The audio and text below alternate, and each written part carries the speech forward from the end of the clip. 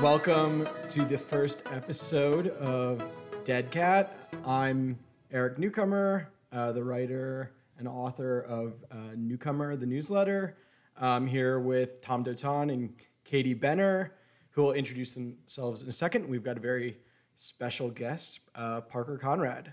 Katie, Tom, and I have been friends for years and have had this long-running sort of message thread, signal thread, where we've chatted about the media and tech and sort of gossiped about sort of, the meta story of what's happening in tech, sort of reading the stories in another light. And so we sort of wanted to try out a podcast where we, talked about tech and the coverage of tech from a totally different lens in this world, where, technology companies are more ascendant than ever before. Anyway, so that's the very quick introduction. I think we should just get into it.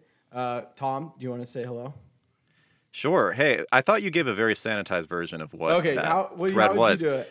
I thought it was where we were giving our marching orders to the mainstream media in which they would discuss exactly what we wanted them to and depict these tech companies in the specifically negative and detrimental light that we all intend these companies to be viewed. So I actually thought there was a lot more power imbued into that chat room, but I guess it was just a place for us to shoot the shit. I misunderstood the point of this thread. My name is Tom, as Eric said. I am a reporter at Insider. I'm supposed to call it that now, not Business Insider, where I cover the gig economy, Uber, Lyft, DoorDash, Instacart, GoPuff. Frequently. So that's my beat there. But yeah, Newcomer and Katie and I used to work together at The Information way back in the day. And I think actually all of us at some point covered Uber, right? Because Katie, you were an Uber reporter briefly, weren't you? Oh yeah, when Eric, you, Mike Isaac, me, and another Uber reporter were all at my house one night in San Francisco, and Reuters broke an Uber story and none of us were able to match it. We were definitely all covering Uber at the time. Yeah, so you can see a very insidery group. But yeah, anyway, that's my background here. And I used to write about media, so I'm the media guy on this show. Yeah, so I'm covering the Justice Department for the New York Times. So I'm really just kind of a special guest here, but it's really fun to think about tech again because I will say as a beat, it is more fun in many ways than covering the Justice Department. Cool. And yeah, I'll introduce Parker a little bit. I mean, Parker Conrad, we got to know him, or I've known him for a long time as the CEO of Zenefits, covered sort of the rise of that company. I wrote a Business Week feature on it when it was new and exciting. And then, Parker got pushed out and it was a huge headline story. And I wrote about that. And I'm sure we'll be talking about the Zenefits story, which has given Parker a super interesting perspective on the media. I mean, I also love that Parker is someone who, did his college newspaper. So he's sort of got the media there and then, has these very mixed views about what's great about Silicon Valley and not. That sort of, I don't know, both are somewhat in line with the rah-rah story and sort of super critical of it. So I am very excited to hear what Parker has to say. Parker, I mean, what inspired you to walk into this death trap of three reporters on our first podcast that we have no idea what we're doing? Gosh, I don't know. I guess, you're making me nervous here, Eric. What, did I make a mistake here? What, is it too late? I mean, I think that, I think that there are, I think you and I have spoken before about sort of my view of sort of the media VC complex in Silicon Valley and kind of how that impacts the narrative and coverage and sort of some of the things that I sort of dislike about that. And so I think there are relatively few people that are willing to give an alternate perspective that I think is important. Definitely. And so that's some of it. And then obviously like a lot of people who sort of love and hate and need the media, I've got a company to pitch and so there's always that angle. So, okay, give us give us what is the tech VC symbiosis? Obviously, we all have our own ideas, but how would you articulate it? I think that reporters that are covering tech are looking for repeated players or voices of authority that they can speak to about the industry. Frequently they don't know startup founders. Startup founders, maybe it's hard to identify which companies are important and who you should be speaking with. And it's very easy to sort of say, oh, well, I'll talk to Andreessen Horowitz or, some brand name VC firm. And so those end up being, for reasons that don't, I think, make a lot of sense, the sort of voices of authority about the industry. And it's sort of strange in a way. If you looked at more traditional businesses, if you were writing about the oil and gas industry, would you talk to the banks that are sort of lending them money for capital purchases? And those are the people that you would sort of would be the authorities on the oil and gas. No, that would be weird. It's sort of unusual.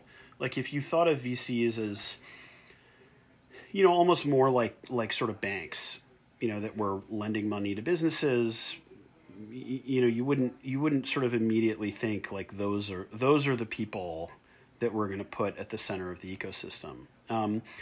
But that is the way often media about tech works, and investors need that, because in practice, when you look at a lot of these early stage deals, I think one thing that sometimes people from the outside don't understand is it's often just incredibly obvious to everyone on the ground, that there is a company here that, it's not guaranteed, but this company has a very decent chance very early on of having an enormously successful outcome. And it's obvious to a lot of people there. And so there are tons of investors that would, love to put money into that company. And in practice, the founder, just the limits of their time, these rounds come together in, 10 days. They can maybe meet with 5 or 6 firms.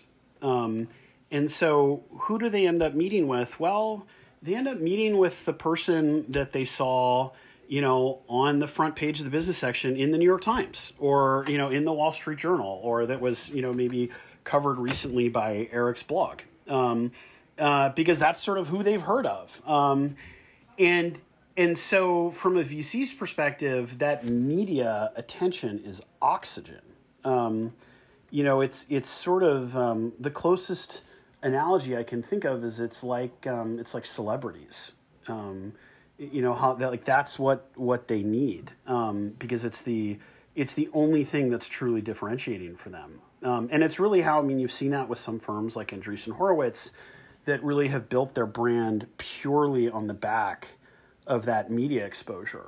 Or almost entirely on the back of that media exposure, to such an extent that I think the right way to think about that firm is it's not really a VC firm. It's a PR agency that has a very specific monetization strategy of investing in startup companies. And in that vein, it's not surprising that they've now decided to create their own content arm and all that kind of stuff, because they always were sort of a media company first and foremost. Yeah, putting Andreessen aside, because I think they are such a specific example, and you have a history with Andreessen, which might be interesting to talk about later, but in this formula, the media, the reporters, are kind of unquestioning in their willingness to feature venture capitalists. Why is it, do you think, that reporters aren't scrutinizing the venture capital firms in the way that they might be scrutinizing the startups themselves?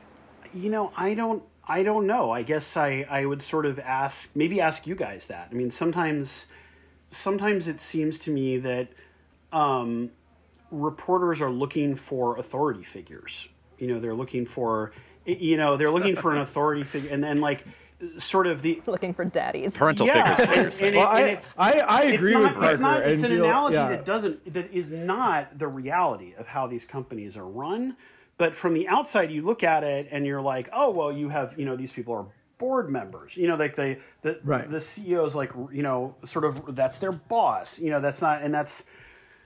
that's not the reality of the situation. But I think it's sort of, like in other beats, if you're talking about something that happened at the Justice Department, you ultimately want to speak with like Merrick Garland or like his spokesperson, right? And so like you're looking for like who's the person at the top, and I think that reporters have sort of concluded, perhaps inaccurately, that those people are the investors, and it perturbs and distorts a lot of the things about the ecosystem. That there's that perception. It's why you see all these people like marching out of business school, and they all want to become venture capitalists. Because like that's sort of where the perception of kind of where the power is, and where the sort of the power behind the throne, or whatever you would call it. So can I ask you, I mean, please say no if you don't want to, but would it not be instructive then to look at Zenefits through this lens? And I don't think we introduced Zenefits, I don't think we said what it was, but it was the company that you started that was enormously successful, specifically in Silicon Valley terms, meaning the valuation grew and grew and grew, meaning investors were... It's an HR, like an HR portal so, for companies. Investors were basically trying to buy more stock, essentially, in your company at ever higher prices, and your company helped other corporations onboard employees and take care of HR functions through easy-to-use software. It was a great idea. And from the media's point of view, we saw this stratospheric rise of your company. And that attention was sort of built by the valuations, which are granted by the VCs, which then make them a huge part of the story, because the main data point, and maybe this is flawed, but the main data point, especially at the time, reporters used to decide which company mattered was the valuation. Especially at that period, and rocket fueled by Andreessen, which was probably at its philosophical voice of the Silicon Valley mouthpiece peak, right? So what did that look like from your point of view as you were watching the attention turn to your company, in large part because of this both VC-fueled valuation and VC-fueled, conversation with the press? So what did that look like inside to you? Yeah, I mean, so there are some things that I can talk about Zenefits, and there are some things that I just can't. And so I probably can't go as deep in this conversation as I'd like to at some point in time. It's definitely true. I mean, you say that sort of like the press was fueled by the valuation, which was in turn fueled by, like, sometimes the press was fueled directly by the VCs themselves. Like, I remember at one point, Kim Milosevic from Andreessen Horowitz coming to me and saying, hey, we have, a reporter from the New York Times who wants to profile a Silicon Valley company and asked us, like, which company should he do? And we told him the company that he should do was Zenefits. And the clear implication is, like, we sort of instructed, like, the media, which company to cover. And now they're going to cover your... I mean, it was very, like, at least in the way that they... Now, I don't know what it was like from the reporter's perspective, but in terms of how they described it to me, it was like, we are telling them to cover your company. And that, became a... I think this became a story that Farhad wrote for the New York Times. And so there were definite, at least from my perspective, it was like, wow, no, these guys are... they exercise a fair amount of direct control over sort of the media narrative. And, and Eric, you and I have talked about, just the dinners that, Margit would have for reporters, at her house. That's where I met you. That's right. I remember, it was incredible to see, everyone, just the extent to which, like, invites to those dinners were important. There's an ecosystem there between VCs and the tech media that I think puts the VC firms at the center of these stories in ways that are sort of sometimes miss sort of other dynamics. Oh, those dinners are extremely canny, the way that they're handled, because first of all reporters want to be invited to them because it shows that, I mean, if you're at a big publication, you kind of by default get invited to it. And, the information, it was always an issue at first because for certain places we didn't register, but reporters are always kind of, scurrying around there like rats, trying to like make connections with entrepreneurs like you or It's VCs always felt thinking much that more like the latter. this is Like much more. yeah, Yeah. or more the That VCs. was my sense. Well,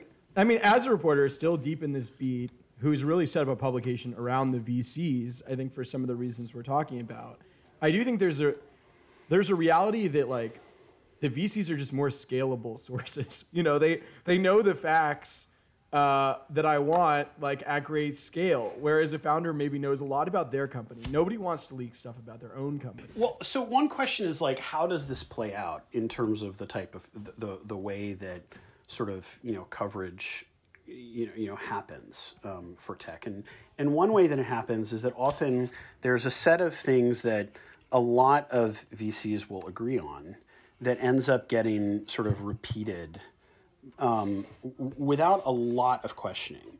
You have an example? Yeah, one example would be that we pay too much for startups to invest in them, and we would prefer to pay less for startups to invest in them. Yeah. But also, to your point, that sentiment belies the fact that one of the reasons VCs are paying so much isn't just because the prices are too high, it's because they're taking in too much capital in a world where other institutional investors are trying to get a return. Sure, but you look at for a long time, Bill Gurley was out there talking about how all these startups were overvalued, and everyone, like the media, loved him for it.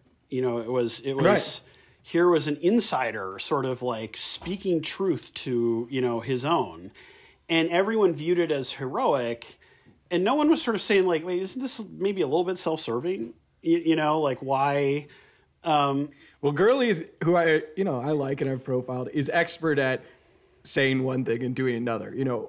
Writing blog posts that sort of implicitly indict Uber or WeWork, to sort of hedge against his firm's own actual behavior in a certain way. And of course, I think I've never met Bill Gurley, but it strikes me that Bill Gurley was a big fan of valuations being lower for early stage startups, and has always been a big fan of the idea that public markets investors are paying too little for these companies when they IPO, which maybe those two things conflict with each other, maybe they don't. Are you able to talk about how this sort of like interplay between valuations and venture capitalists and the media, from your point of view, whatever it is you can say, how that looked to you as Zenefits hit a road bump? And some charitable. Yes, I will say that the thing that I remember most about Zenefits is Rolf Winkler's story about people having sex in the stairwells or something. Well, just ask about that, Parker. It was condoms in the Right. stairwell. But, But so, yeah, but, So let me how tell you, does like, that let's look? talk about. I mean, we can talk about that specific thing, which look, we got an email from our landlord that said, "Hey, we found a condom in the stairwell of this building, and that's completely unacceptable." And the office manager of our company sent an email out to everyone at the company saying this is completely unacceptable. And look, there were 35 other companies in that building. It's not even clear that it was someone at Zenefits. But that story got, we were the ones that sent out that email, and that's the email that they got a hold of, and that story got written and rewritten and rewritten in a way that... And okay, Yeah, my sense of the Zenefits thing was it was really a feeding frenzy as far as reporters were concerned. I mean, there were reporters, I think actually Katie, Eric, and I all at some point did some sort of Zenefits insidery piece. Maybe not like a feature at the same level as, Eric maybe did, or Will Alda, no longer a reporter, but he kind of, wrote probably the most intensive pieces on it. I mean, what did it seem like to you from that perspective as this many stories are coming out and reporters are essentially making their careers out of, this sort of story? I mean, obviously there was malfeasance that we were discussing here, and certainly when it came to, flouting insurance regulations in different states, you could argue there were stakes beyond just kind of, condoms in the stairwell. But did it? I don't know. I mean, I've always wondered from the entrepreneur perspective, as reporters are essentially, we're getting pay raises out of writing stories like this. Ultimately, I mean, what is it? What is it from the other side? I wasn't aware of that. Were you getting pay raises, Eric? Was that None of us have gotten pay raises in a long time. Well, it's not like they're like. It's more just like, oh, if you write good stories, you're going to do better in your career. You know what I mean? Right, Tom? Or are you? Yeah. Yeah, no. I mean, look, I've like gone on vacations before, and I've been like, man, you know what afforded this vacation? Like Snapchat really fucked up a couple of years ago, and it's true. It's the nature of the job, and obviously we aspire to greater reasons as to why we write these stories and tell more important things than just that. But there is another side to it. There are people that we're writing about that I've always wondered. Look, one thing I will say is that when stuff like this happens, there are people that have institutional apparatus behind them, that have, PR firms, PR agencies, established media relationships. Lanny Davis. People like wonderful human beings like Lanny Davis. Who rep David Sachs. And who David hired, immediately when this went down, and who, from what I've heard from other reporters, that, David Sachs and Lanny Davis were kind of on the phone every day, sort of pitching stories about me for 6 months. What kinds of stories are they pitching? I don't know. I mean, I heard about a lot of that sort of secondhand, but, there are people like me who were just kind of like holed up at home and kind of ignoring all of it. And, largely, not talking to anyone. But isn't that an argument for the VCs actually being powerful? That when the fight with the company happens, Andreessen Horowitz is super sort of the power broker in a way that suddenly the founder isn't. Or, you know what I mean? I mean, a conflict in your story to me, which I mostly agree with, is just, Andreessen brings in David Sachs, who causes some of your problems. There are things where the VC firm clearly had a big role in the company, and you want to point to them for some blame, but you're also like, oh, they're not really big players. I think one thing is sort of understanding the nature of the VC's sort of power over companies. And one thing that I've come to understand is it's not about board control. I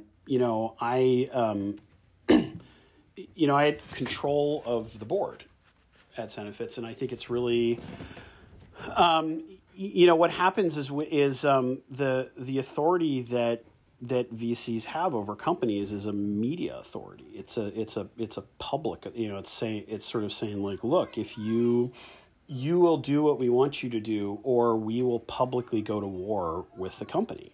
And we will, say all these bad things about you in the press and disavow the investment and all that kind of stuff, which is a surprisingly common tactic that firms employ far more frequently in terms of that, having, sort of telling founders that than actually sort of pulling the trigger and doing it. That is, I think, the nature of the authority that investors often have over these companies is far more this moral authority with the public. That's something that I disagree with. So I just want to make sure that we have all the people we've just mentioned correctly identified, because there are people who might not know what happened at Zenefits. But David Sachs, he came in, he replaced you as CEO. Is that correct? Yeah. And he was brought in by venture capitalists, by Andreessen Horowitz. David joined a year and a half, 2 years before I left, and he was CEO of the company for a period of time. Mm-hmm. And but was that your hire, or did VCs ask him to join? He was definitely introduced to me by the VC firm. I remember there was this moment right around the time that piece ran in the New York Times, where we were Zenefits was growing so quickly. We went, in that year when David joined, we went from, 20 employees to 450. And I remember talking to, like Lars Dalgaard, who was our board member for Andreessen Horowitz in sort of August of that year. And I said, look, I think we've got to, pump the brakes a little bit and like slow down, because it's just like, it feels like everywhere it's just hard to keep up with. And because, when you're growing really quickly, little things that go wrong quickly spiral out of control and become like very hard to address. And Lars looked at me and he said, don't you dare. If you do that, you don't know that when you are ready to grow again, whether you're even able to, whether the sort of focus of the market hasn't turned somewhere else. And he said, look, let's hire a COO. And there's this great guy that we've been talking with, who's David. And then I met with David, and that's how David joined. And he was impressive to you. I mean, he's like and he was impressive. I was like, look, I was like, guy. wow, here's this guy, big name, PayPal, it was superficially, he was an impressive brand. You were connected to the mafia. I mean, this is as good as it That's gets. right. Little did I know there are downsides to being connected to the mafia. I mean, I feel like now we've talked about Zenefits a lot, so I want to make the clear argument against you is just, first that there was the macro, this tool that helped people stay on their sort of licensing tests when they're supposed to spend a certain amount of time. Yes, it didn't progress them through it, but it was a tool that sort of was meant to skirt, legal requirements. And then two, there were, in fact, and this is what Wilda Alden was reporting legitimately, that there were, brokers that were unlicensed, maybe they were licensed in one state, but not in the state they were selling in. And that there's an argument, certainly for Andreessen and Sachs, that they were going to have this that they had legitimate legal problems, and the company was going to have to move past them. And I mean, it's a classic. I mean, I think literally I found, was it Ben Horowitz or Mark Andreessen who had written a post that when you turn on the CEO, you need to turn on them like 100%. So you have these problems, you say, okay, it's, the responsibility sort of rolls up to the top, and like, we don't have voting control, so we really need a gun for this guy. And then, I mean, that's sort of the strategy. I don't know. Do you disagree with that portrait? I mean, look, I think there's not enough time in this podcast to get into the sort of ins and outs of all that Sure. stuff. Can I ask you, Parker, about your, in starting Rippling, which is a Zenefits competitor. Yeah. Yes. Yeah, and I remember when, you were raising that initial round and the stories were coming together that like, here comes Parker Conrad again. And it was something of a comeback story, something of a, I can't believe they let this guy in the building again story. And, ultimately, it's doing very well. We used Rippling, actually, at the information, switch from Zenefits to Rippling at some point down the line. So that's account one. But, what was that process like for you as you were starting a new company, coming back as the guy that had been deposed from the previous one and effectively doing the same thing? So first, I mean, I would disagree that it's the same thing. I think it's extremely different in ways that I'll try and articulate, and then you may say, yeah, but it's the same thing. I think that the biggest difference for me is that the central insight at my last company that sometimes people miss is that sometimes people think Zenefits was just online health insurance, and that wasn't actually really what it was. What made the company work is that you had this button to hire someone, and you would click hire, and they would sort of show up automatically in all of your HR systems. They'd get set up in payroll, we'd get their agreement signed, they would show up in medical insurance, dental insurance, 401k. And before that company came along, those things were all completely separate systems. Like, these were separate places you'd have to set up employees, and there was a lot of administrative work associated with that. And now, of course, that's become sort of like par for the course across a lot of payroll and HR systems. I think one of the big difference with Rippling is the belief that employee data is important for almost all business systems within a company, not just the HR ones, and that as a result of that, there's this, I think actually the root of most of the administrative pain of most companies comes back to this fact that, man, all of the different business systems that you use are different places where you need to manage employee information one way or another. Like, why is it, it's a pain in the butt. You got to set people up with email access, with Slack access, with access to Dropbox and Salesforce and GitHub, and you need to manage email list memberships and Slack channels and policies that apply to them and all these different systems. And all of these things are fundamentally about employee data. It's about someone gets access to Salesforce because they work in the sales department. They need to be subscribed to an email list because they're a manager on your customer support team. And so if you have an underlying system that understands all of that, you can give people that same button where they click a button to hire someone. But in this case, people get set up everywhere. They get their computer shipped out to them. They get access to all these different business systems. They get added to all the right email lists and Slack channels and policies and groups and license types and whatever. And yes, they get enrolled in insurance and set up in payroll and all this different stuff. And that was, there was this sort of much bigger opportunity as a result of that. And I think what happened is, Zenefits was probably starting to move in that direction towards the tail end of my time there. But as soon as I left, all of those projects immediately got killed because they were sort of the ancien regime. And so they all got sort of shut down immediately. The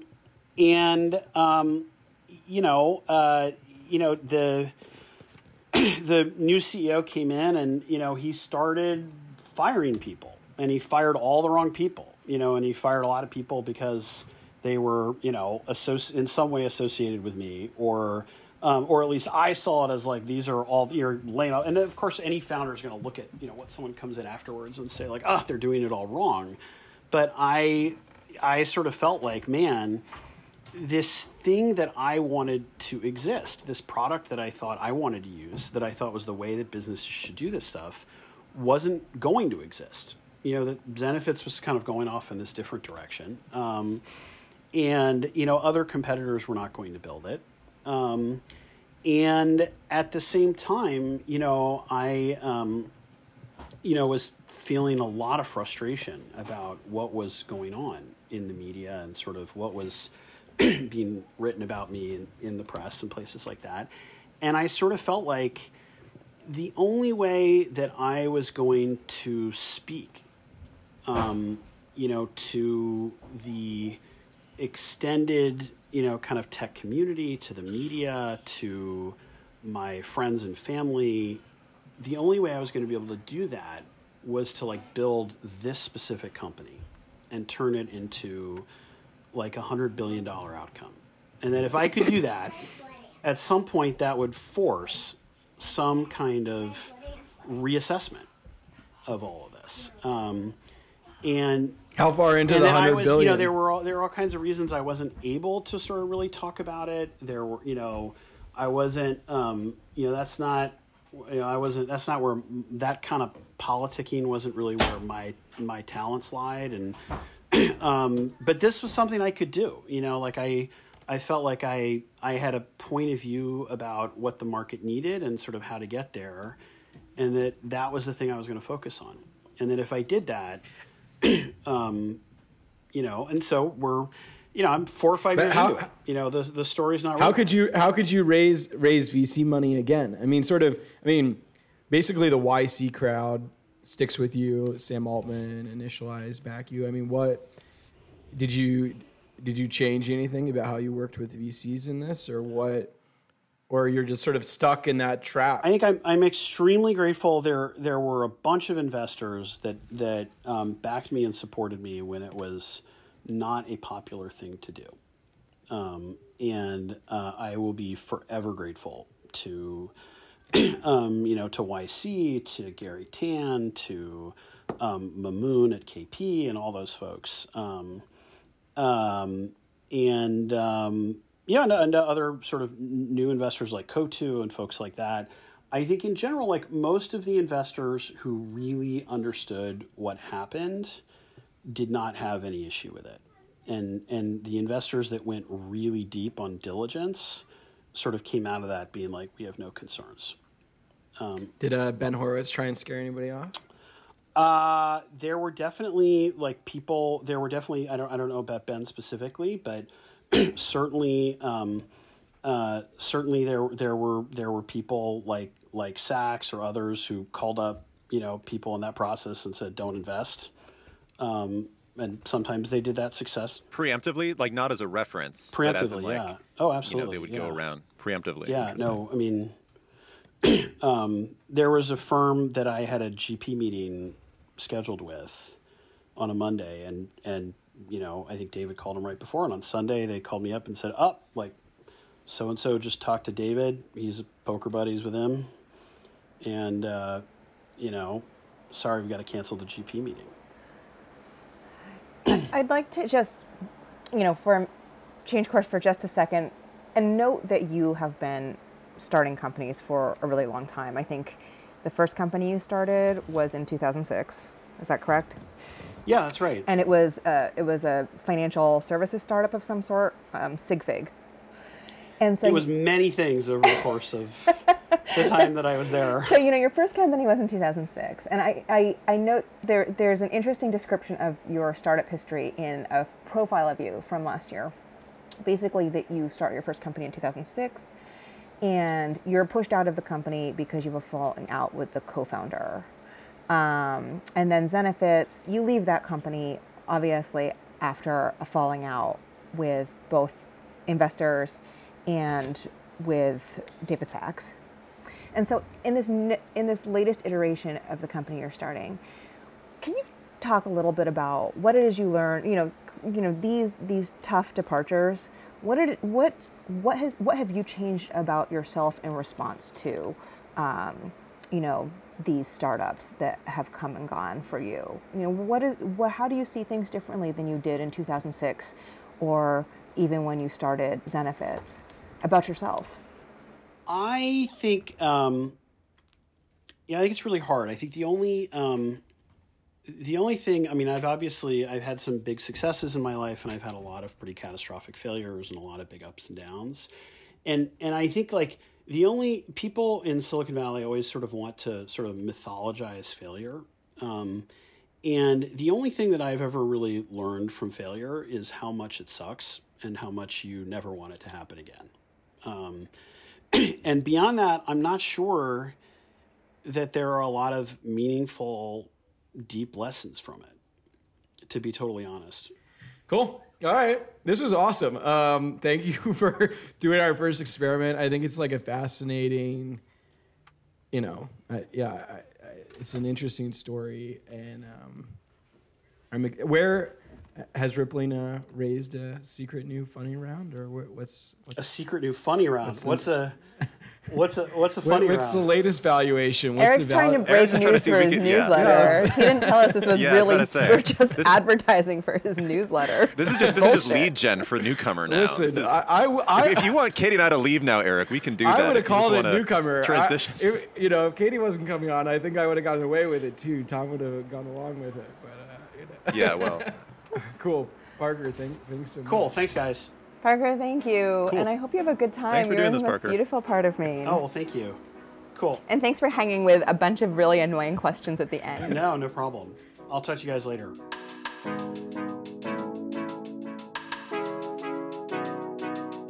Hey everybody, this is Tom here. Quickly before I sign off, I did want to make sure that I credited the great music that you heard in our intro and outro. That is by Young Chomsky, who is at Young Chomsky on Twitter. Very graciously let us use his previously composed piece about Silicon Valley as our music. So thanks so much to him, and see you guys all back here next week. Goodbye. Silicon Valley.